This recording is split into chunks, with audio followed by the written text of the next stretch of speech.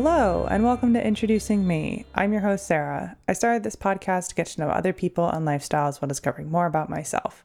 Each episode, I will give a new guest a chance to discuss their background, culture, interests, or whatever they want to talk about to help increase all of our own worldviews. Today, I would like to introduce you to Christopher Scott Wyatt. He is an autistic self-advocate with 2 neurodivergent daughters. He also has ADHD and physical disabilities. And he created the blog The Autistic Me in 2007, and he received his doctorate in 2010, which included projects on autism and instructional technology. And I've had a great little bit of time here talking to Scott this evening before we hit record. So thank you so much for being here, Scott. Why don't you go ahead and tell the audience a little bit more about yourself? Well, I am a self-described advocate for the disabled, especially the neurodiverse, out of necessity. I was born in 1968, a Franklin breech birth, and that caused a brachial plexus tear, which means I'm paralyzed partially on the right side.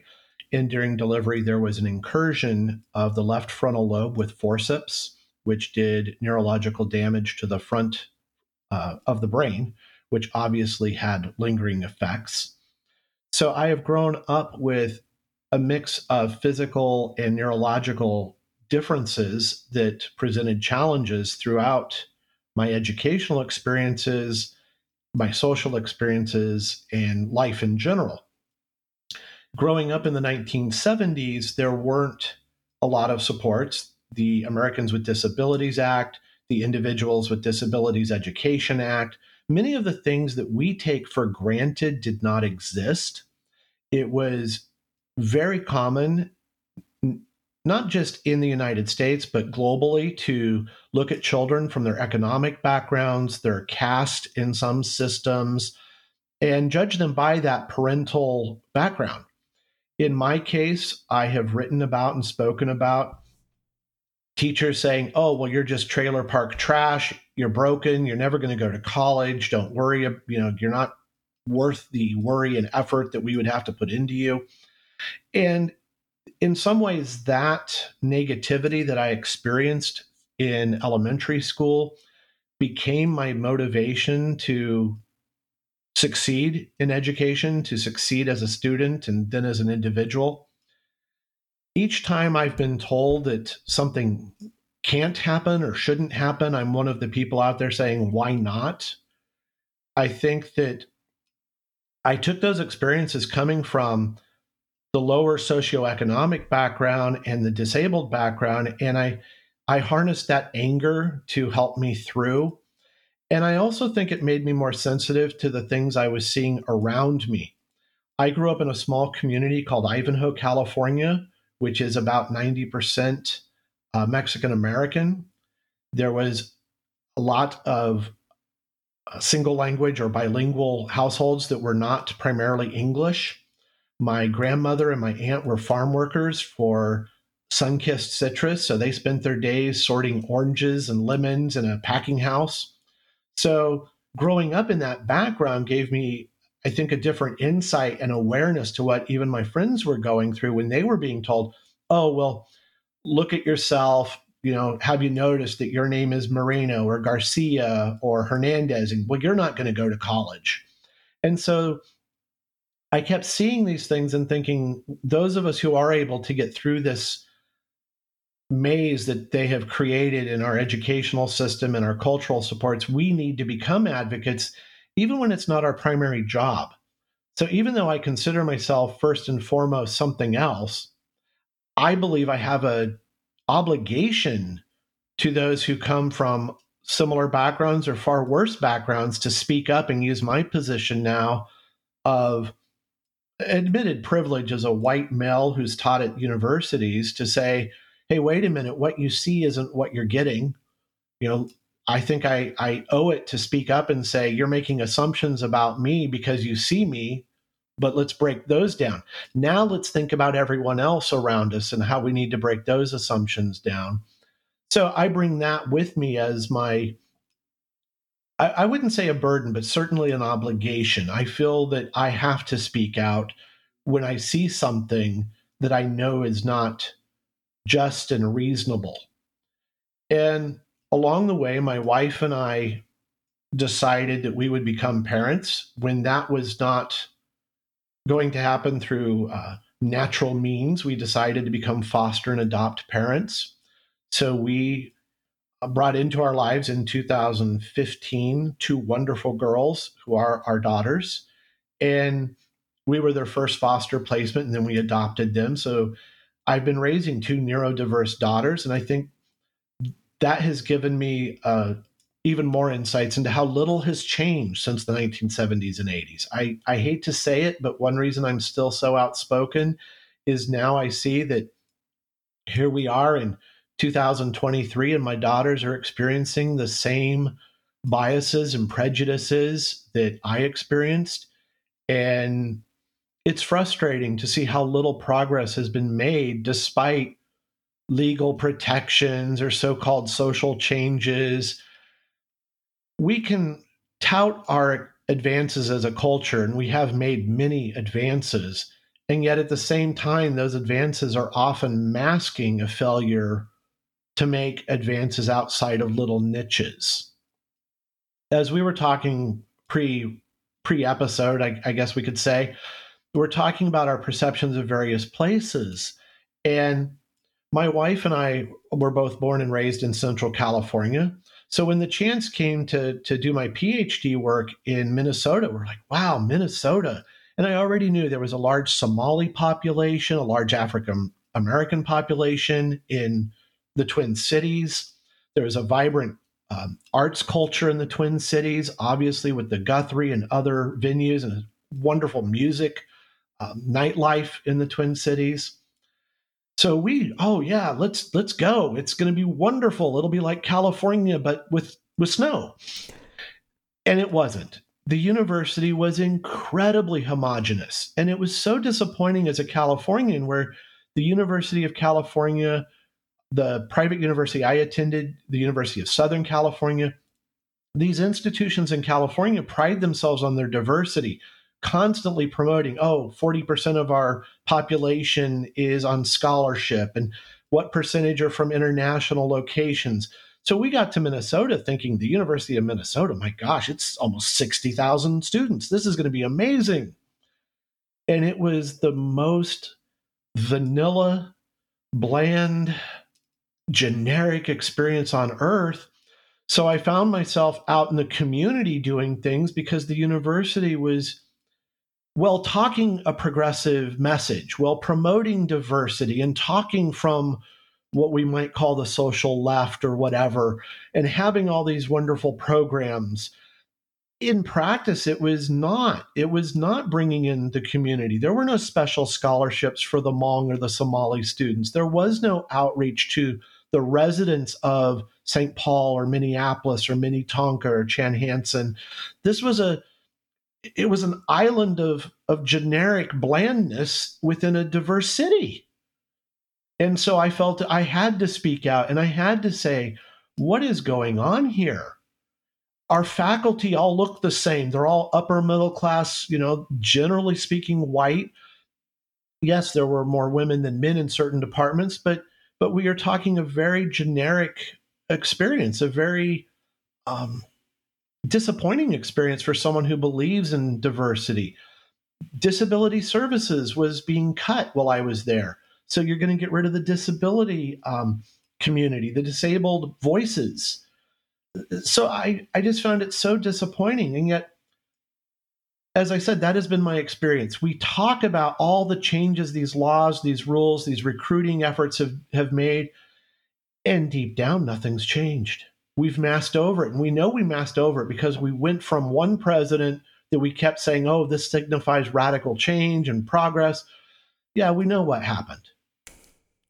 What was really happening was we were masking over just how horrible the differences are and how stratified our nation is. That for all of the cities that live in this vibrance and diversity, they're masking really the inequality and the lack of diversity that occurs even in our major cities within the controlling interests. We just mask it over. And so that's why I speak out. So, what sort of things do you do to speak out and advocate for yourself, your children, and others? First off, obviously, I started the blog in 2007 when Blogger was cutting edge, um, which dates me.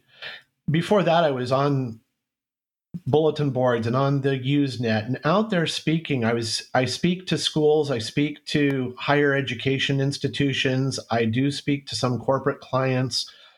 I obviously have taken that blog to a point where if someone wants to set up an appointment, they can say, we want you to come here and speak. You've mentioned you are near the state capitol there in Harrisburg, Pennsylvania. I have spoken to the ADA Mid Atlantic outside of Harrisburg, where it was a regional conference. That was during the Obama administration. Things like that give me an opportunity to speak to policymakers, to speak to individuals who are trying to implement the laws in ways that actually produce change.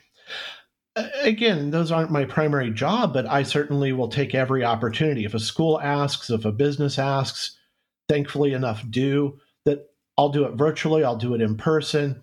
I will be out there to say, I want to be considered more than a disabled individual, an autistic individual, someone with physical and neurological differences, but I want them to see me, to hear my experiences as a student, as an educator, and now as a parent for the last many years.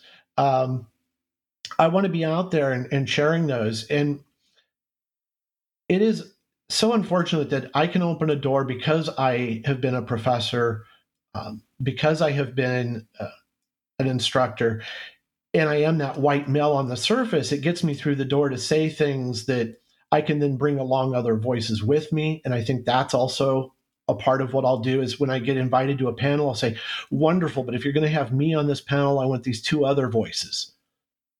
So if I happen to know some in that area or for that conference, some people of color, some women and minority voices that need to be heard, I will always try to do that as well. And I think that's part of how I have taken this as a father to two daughters who I want their world to be different. I want to make sure I'm as inclusive when I'm asked to speak as possible too.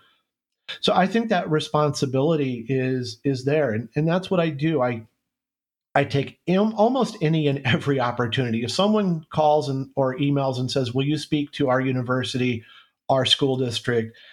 There are very, very, very few times I would turn an opportunity down. And when I have, it's been for other reasons. But generally speaking, I won't turn an opportunity down. I think we say yes to as many times as people will listen to us.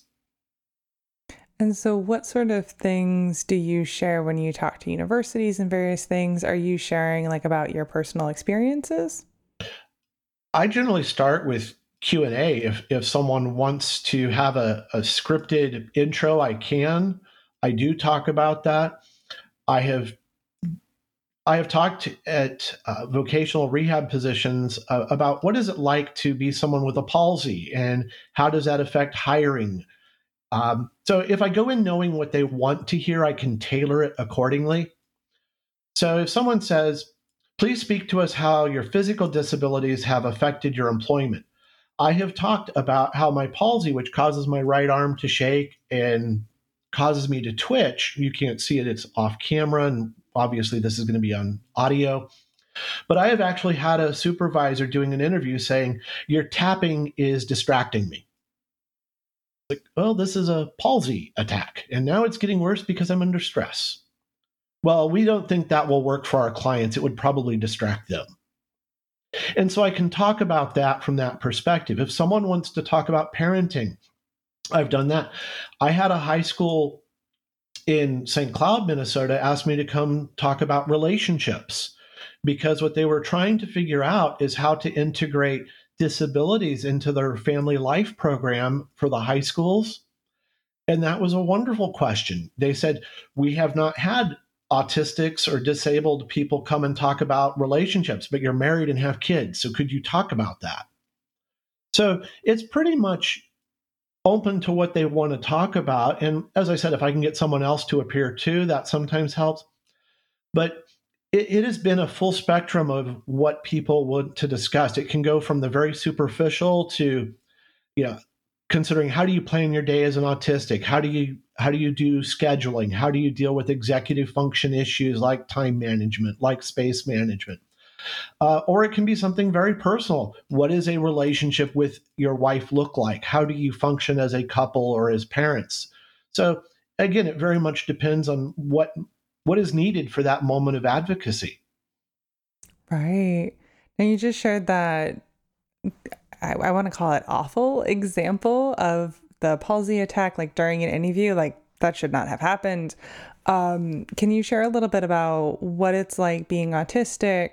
And as you were just saying, kind of like the day-to-day functions, because you have a job, you have a career, but then you're also doing all of this advocacy work. And so it sounds like you have a lot going on.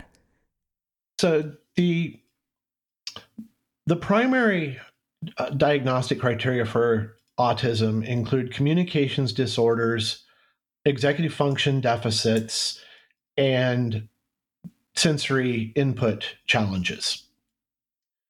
In my case, I definitely have all of the above.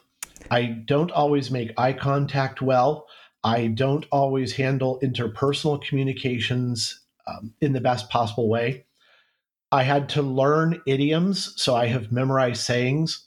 My wife and I were talking today. Um, President Biden today quickly said, "There's no there." And so I was looking up the idiom on the dictionary, on the Scholastic Guide to Idioms that I have on my shelf, and saying, what does "there's no there" mean? Found out it came from Gertrude Stein. She was talking about the city of Oakland. It meant that they had destroyed everything, so there was no longer a there, but now it means something entirely different. There's no substance. So I look up idioms. I look up parts of speech and memorize them. I memorize human body language. I have a lot of books on micro expressions. And so I have taught myself how to guide myself through those social situations. When I'm teaching or speaking, I'm often looking above the class, but no one's ever noticed. It's kind of a great thing about being on stage or at a podium is no one knows if you're making eye contact with them. They just assume you're looking around the room, so everything's fine. Which made teaching kind of an excellent choice because you actually aren't one-on-one with anybody. You're 1-on-30, which is a lot easier. And so I found coping strategies that make that work. Podcasting, blogging. I don't have to interact so much as I wait for people to email me. I can think about the email, get back to the email. As a freelance writer, which is my primary career, freelance editing and writing, also some statistical analyses that I do. Again, people email me stuff. People give me data to analyze. People ask me to look at things, and I work from the PhD in rhetoric and qualitative and quantitative analyses. So for me, my autism is ameliorated by careful planning, calendars everywhere. Long before there was an iPhone, I had a Palm Pilot. Before the Palm Pilot, I had a Day Runner. I always have my calendars in clear notebooks, the type that anyone who remembers the old Trapper Keeper type. It has a clear sheet that you can put in to replace the cover. So I always put in my calendar so I could see my calendar on the outside of my binder. That's how I managed to not miss too many classes in school. I have calendars on the wall, calendars posted everywhere, alarms that go off. I have 2 alarms in the morning for different things. Just like my daughters have checklists on their bathroom mirror, I have checklists of what I need to do. So if my morning routine gets off, I do get stressed. I do have that typical autistic panic. Uh, so those things are what I talk about when I'm talking to groups who ask about survival as an autistic. It's a very rigid, structured day.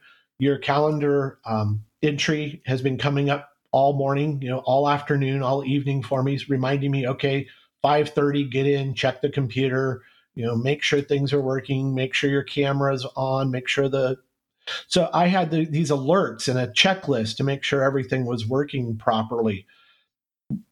For me, that's life. And a lot of people say, well, I could never live with these calendars everywhere and these reminders and these alerts.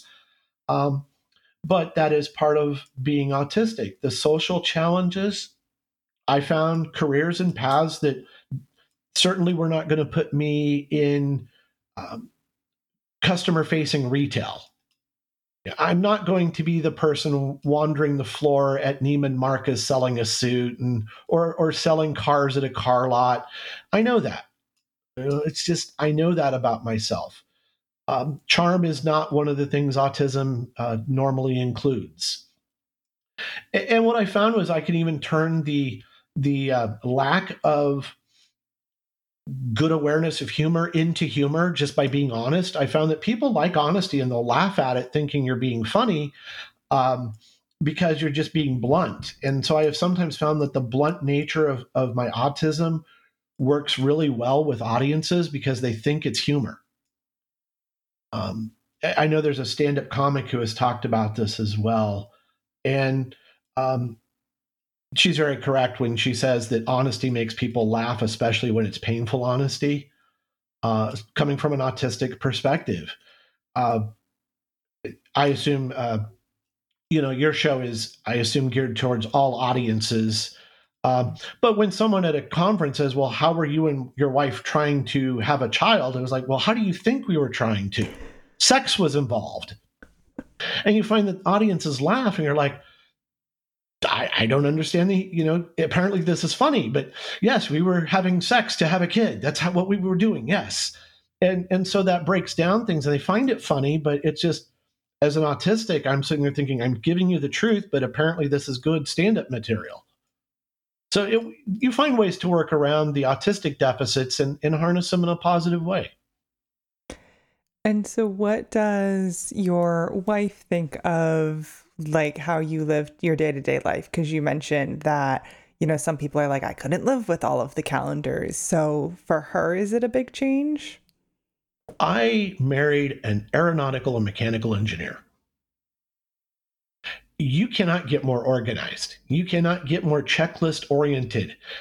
Alphabetize everything, spreadsheet for everything. Everything goes through safety checks. I think our house could go through 9001 certification, right? I think we could get ISO certification for having manuals and policies and procedures in place. That has been very complementary to my needs, is to have someone who likes dinner at a specific time, who likes the routine at a specific time. My wife and I, we trade off duties. So during certain days of the week, I'm taking our daughters to swim lessons or to music lessons or to doctor's appointments. She's in charge of Girl Scouts, so she has 2 Girl Scout troops, and it's cookie season. She has spreadsheets. She has the cookies sorted. She knows the map they're taking, so they hit all the houses. It's sort of the perfect combination of personalities for who and what we are. And so then what has it been like raising your daughters? I think the best thing about raising 2 neurodiverse daughters has been the ability to go into school meetings, medical meetings, therapy appointments with the knowledge of what I went through, so I can give voice sometimes to the experiences that the daughters are trying to explain to me. I call them Lee and Anne for purposes of our podcast. They chose their names, as it were, for public use. And Lee is an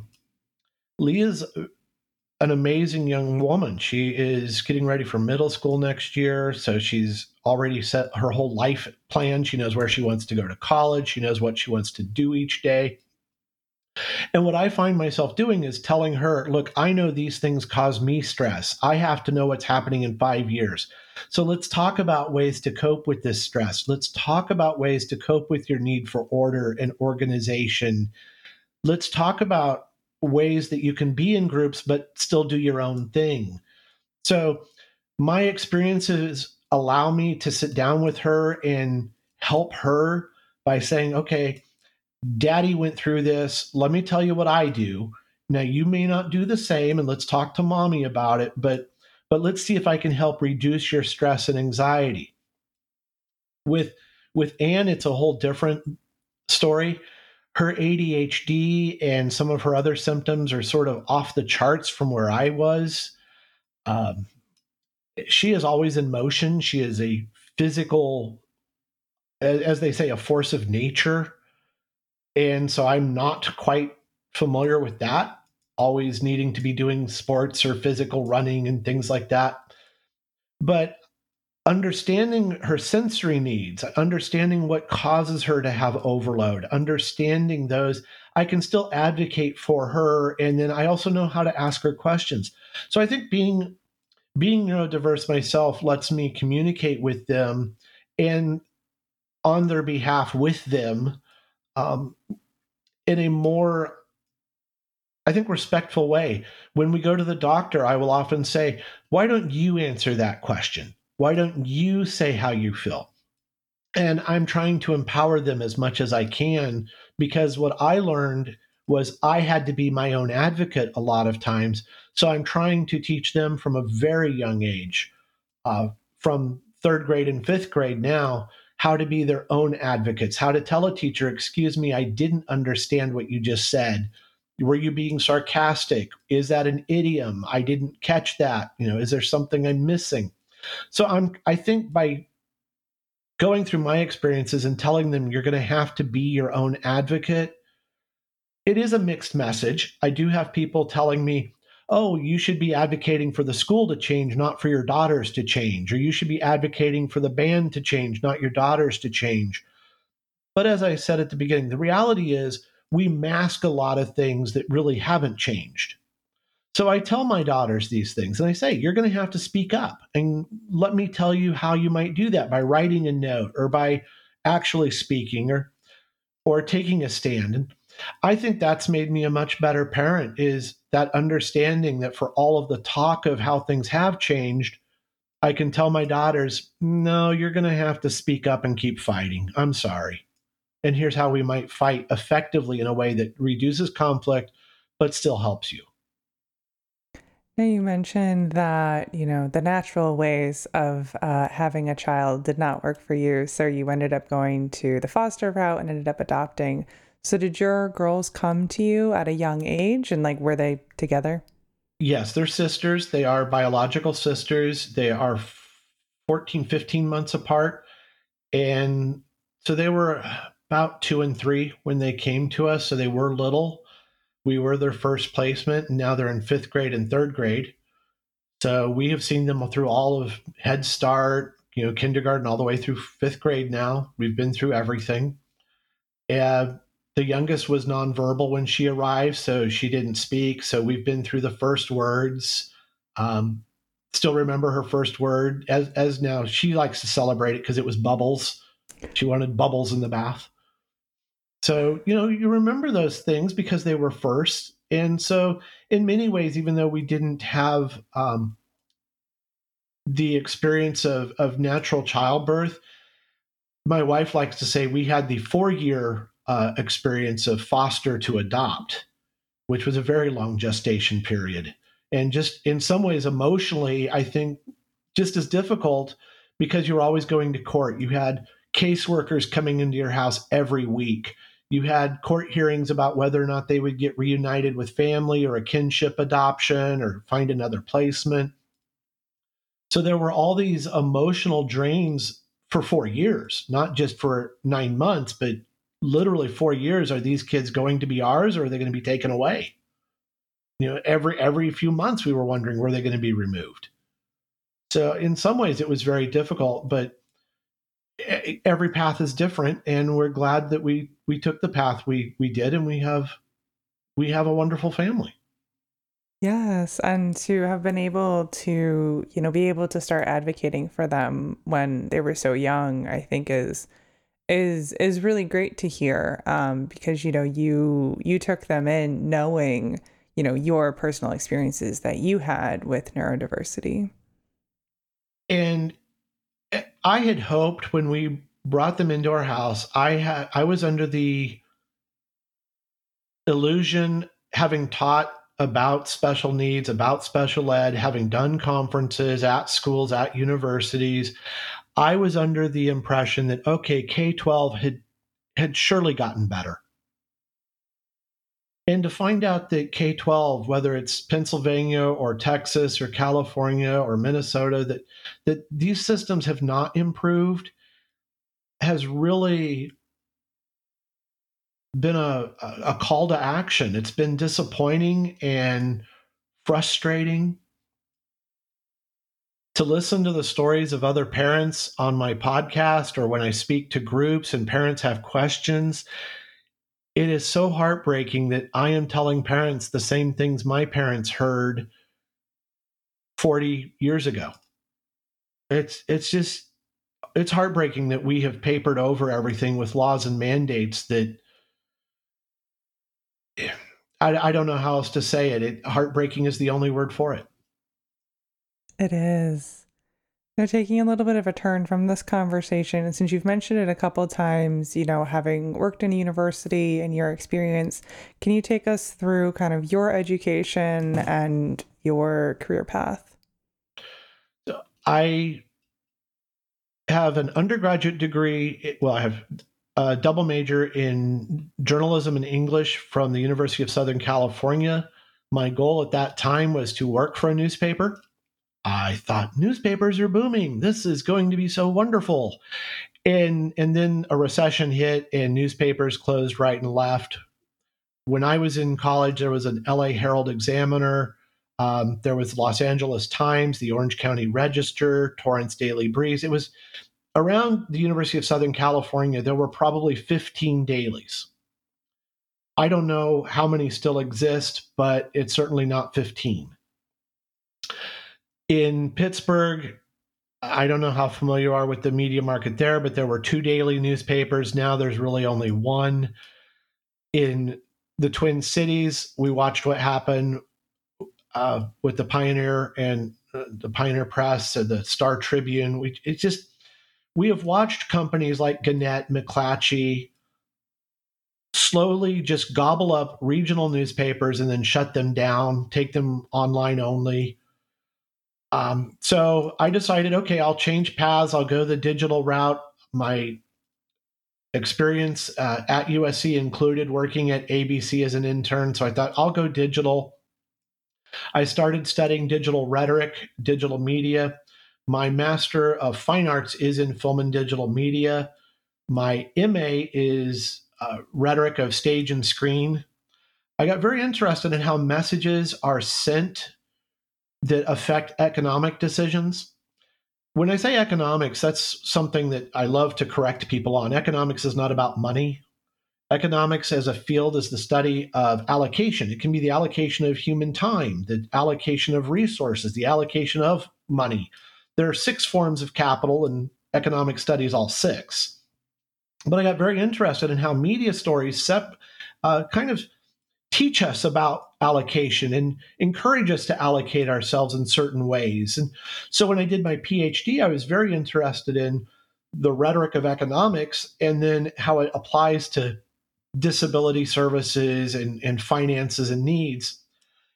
How we depict disability in our media will determine whether or not people want to hire disabled people, whether they want to associate with disabled people. Do they see us as valuable human capital? Do they value our time? Do they value our energy?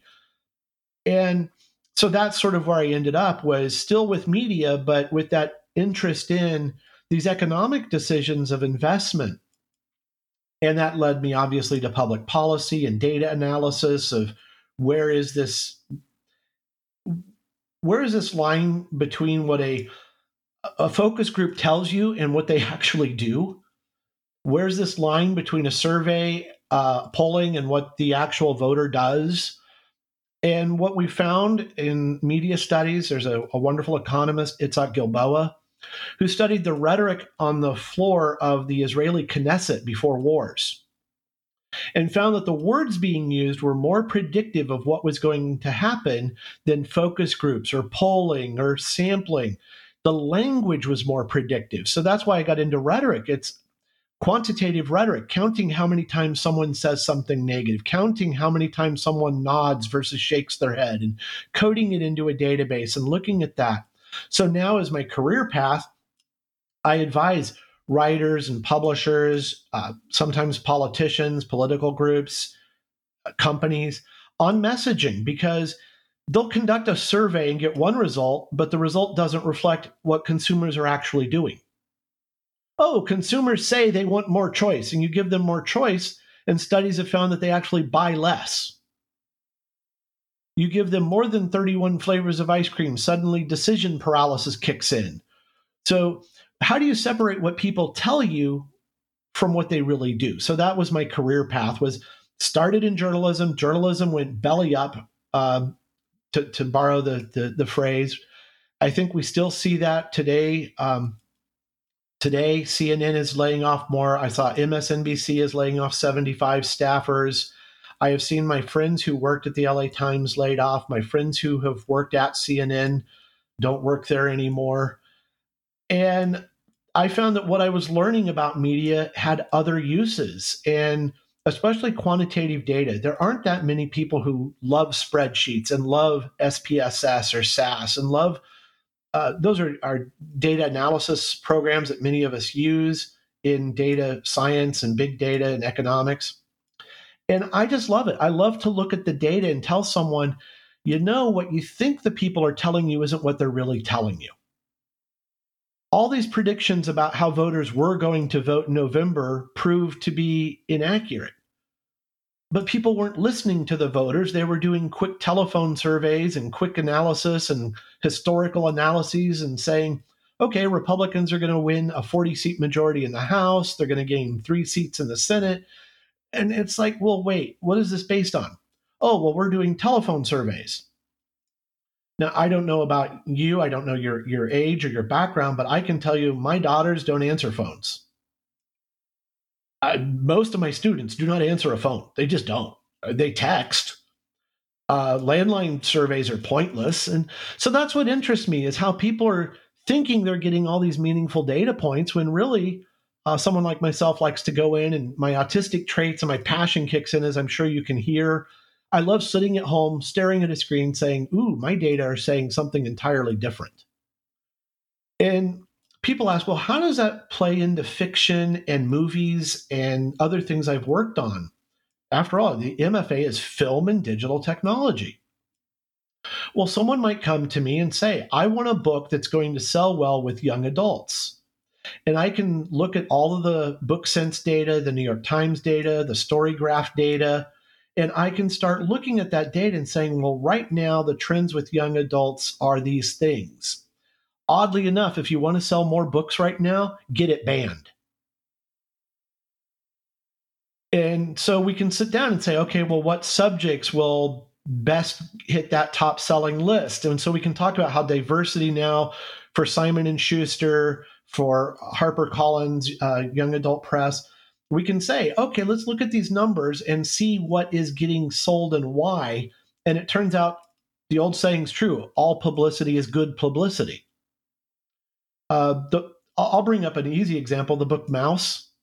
Wonderful graphic novel, features mice. It's about the Holocaust.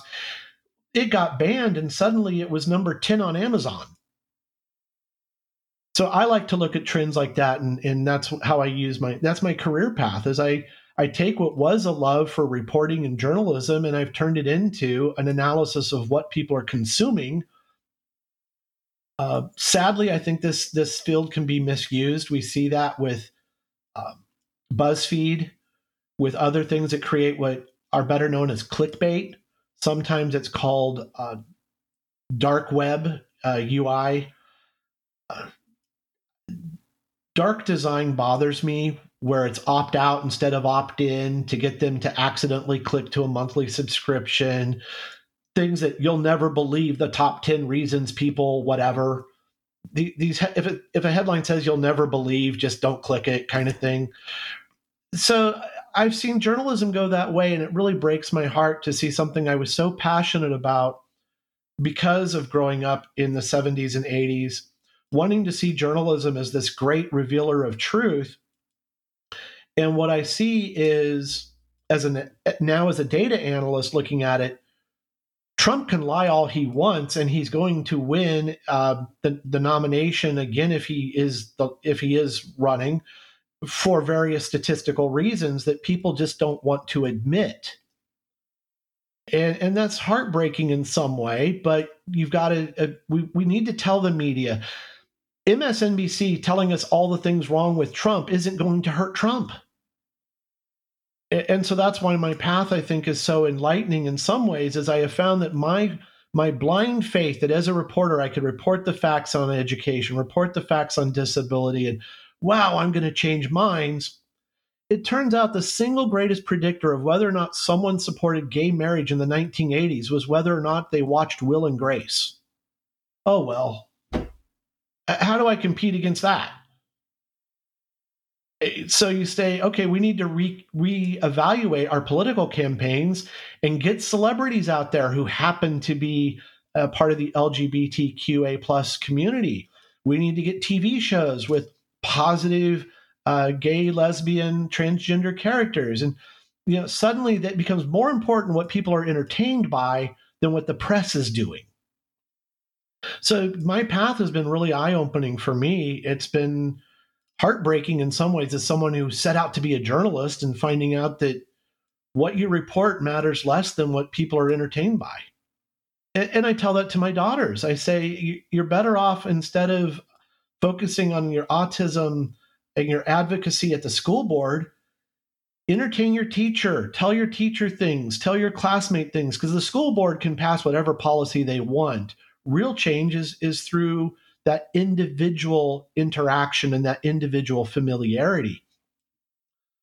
A wonderful article in The Atlantic yesterday talked about the studies that have shown that diversity, equity, and inclusion aren't working.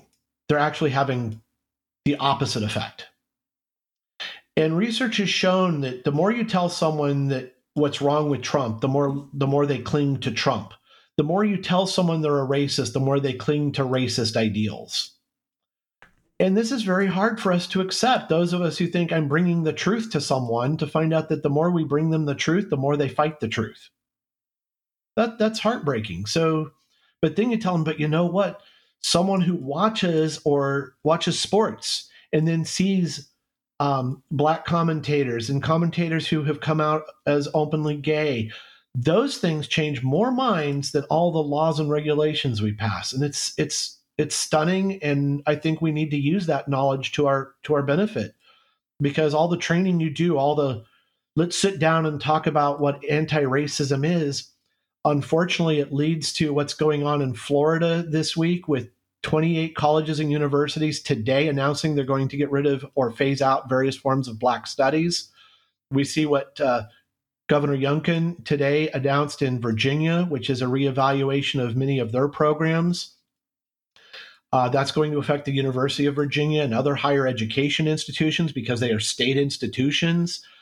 We're seeing this in Texas with what I consider outright attacks on certain communities, the LGBTQA plus community. It turns out the best thing that could happen is if they could just have a friend or an entertainment outlet that exposes them to people and teaches them that they're all, the more you expose people to ways in which we're similar instead of ways in which we're different, the more cooperation you get.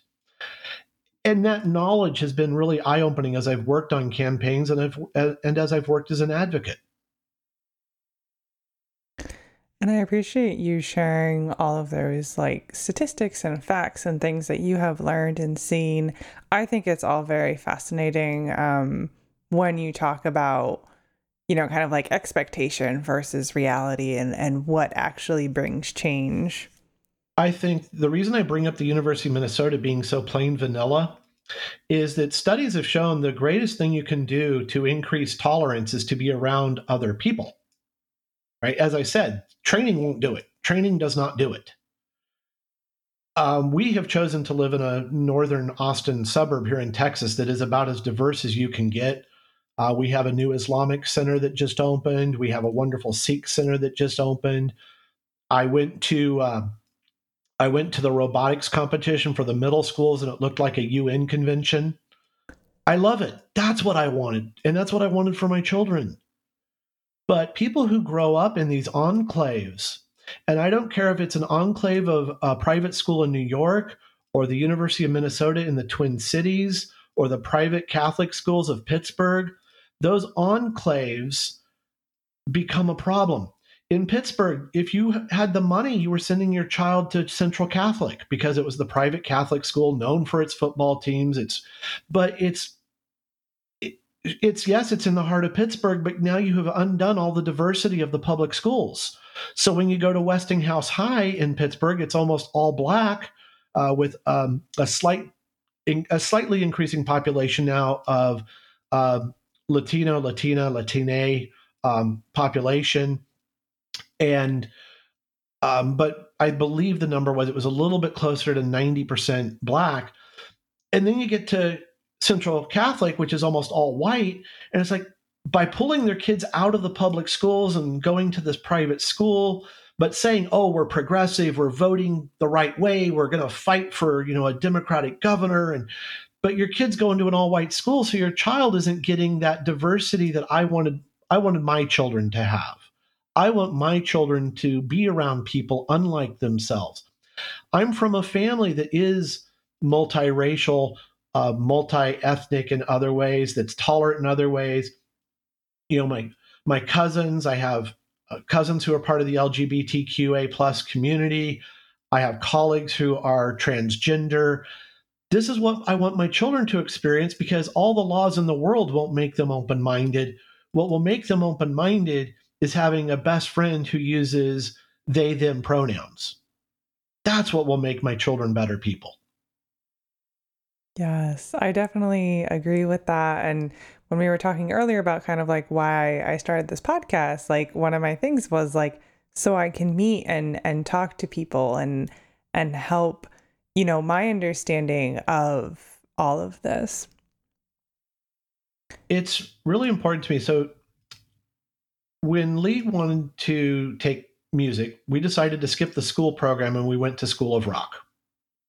School of Rock is, well, just like in the movie, it is a real thing. This approach to teaching music, it's somewhat similar to the Suzuki method of pick up an instrument, let's play. We'll worry about music theory later. And we had a choice of instructor and we chose Sid. Sid is a they, them. Sid is a wonderful human being who's 19 years old. Sid has a green mohawk currently. Sid is an amazing, amazing mentor and influence on Lee. And Lee doesn't think twice about Sid being they. And that's something that we can do in Austin that we could not do in southwestern Pennsylvania. Oh, gosh, no. That just was, no. And that's hard to explain to people when we say we live in Texas, we live in Austin. We live in a suburb called Hutto, and they have shirts that say "Keep Hutto Hip," and the slogan of Austin is "Keep Austin Weird."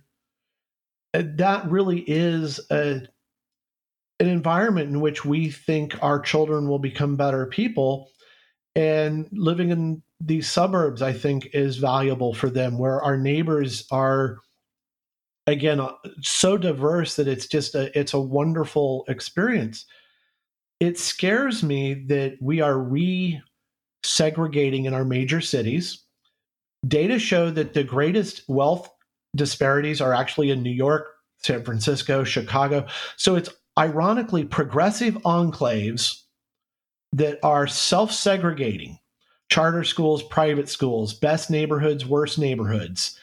And it's just heartbreaking to me that the very people who claim to be open-minded and progressive have, they often engage in microaggressions without even realizing it. They don't realize their experiences aren't normal. I remember sitting in a university class and the professor was talking about his sabbatical and how awful it was. He only got a sabbatical every 3 or 4 years, and this year he'd only be able to go to Italy for so long. And I'm sitting there thinking, my grandmother, the farm worker, never got a vacation. What the heck do you know about diversity? You're whining about every 3 years as a tenured faculty member with whatever title you have, you get to go to Italy.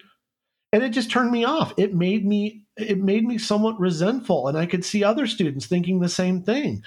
Faculty getting a sabbatical just makes the poor student struggling first generation think, what world do you live in? This isn't normal for working class families. Working class families don't get a year to sit and write a book.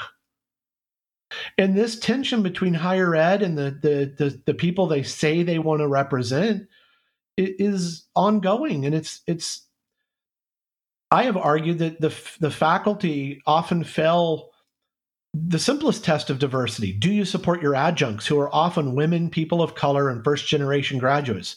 Your poor contingent faculty is often the very people who need you most, and you're busy protecting your tenure, and you're not out there supporting an adjunct union, a contingent union.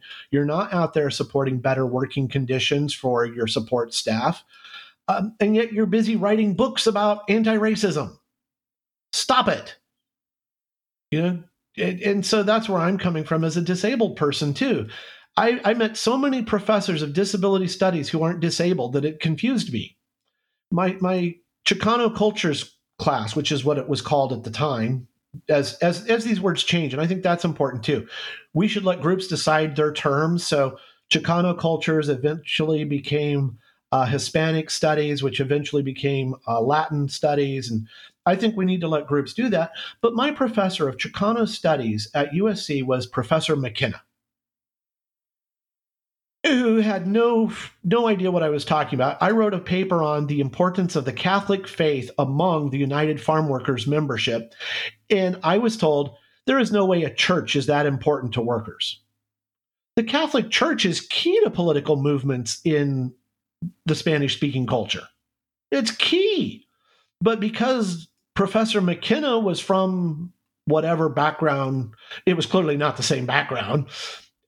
So that's why I wonder about universities and their lack of diversity on faculty. Then how in the world can you say you're teaching and embracing diversity? Your students don't look diverse, and your faculty rarely are diverse. Yes, I think you're hitting some really great points. And I've appreciated everything you've shared today. But I am going to wrap things up. As I mentioned, I ask all of my guests a random question. So my question for you is simply, how many pillows do you sleep with? I believe there are 4 on my side of the bed. At least. Like all under your head? There's 3 behind me. 1 props up 2. In fact, one's a brand new one, a brand new memory foam thing that's supposed to keep you cooler at night. We'll see. And there are 2 off to the side of me that I use. And the reason I think every pet owner will appreciate, I have a cat who is, I want to say she's 14, almost 15. And she adores sleeping between my wife and me. And so I stack pillows so I can hug the pillows and she can be on the pillows next to me purring. So the pillows are for me and the cat to share so she can be between her favorite humans.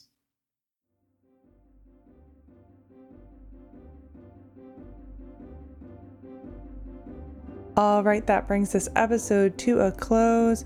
If you are interested in checking out Scott's blog or podcast, both of those links will be in the description. Also in the description is this podcast website, so that brings you, of course, to all of our past episodes and all the great resources and links from past guests, and all of our social media, Instagram, Facebook, and LinkedIn. If you'd like to go follow those pages, that support is always appreciated. And if you'd like to support the podcast monetarily or be a guest on the show, you can email me, and there are links there as well. So thank you so much, Scott, for spending time with me today, and to my listeners for taking the time out of your day to hear a new story. Until next time, bye. Thank you so much for the opportunity.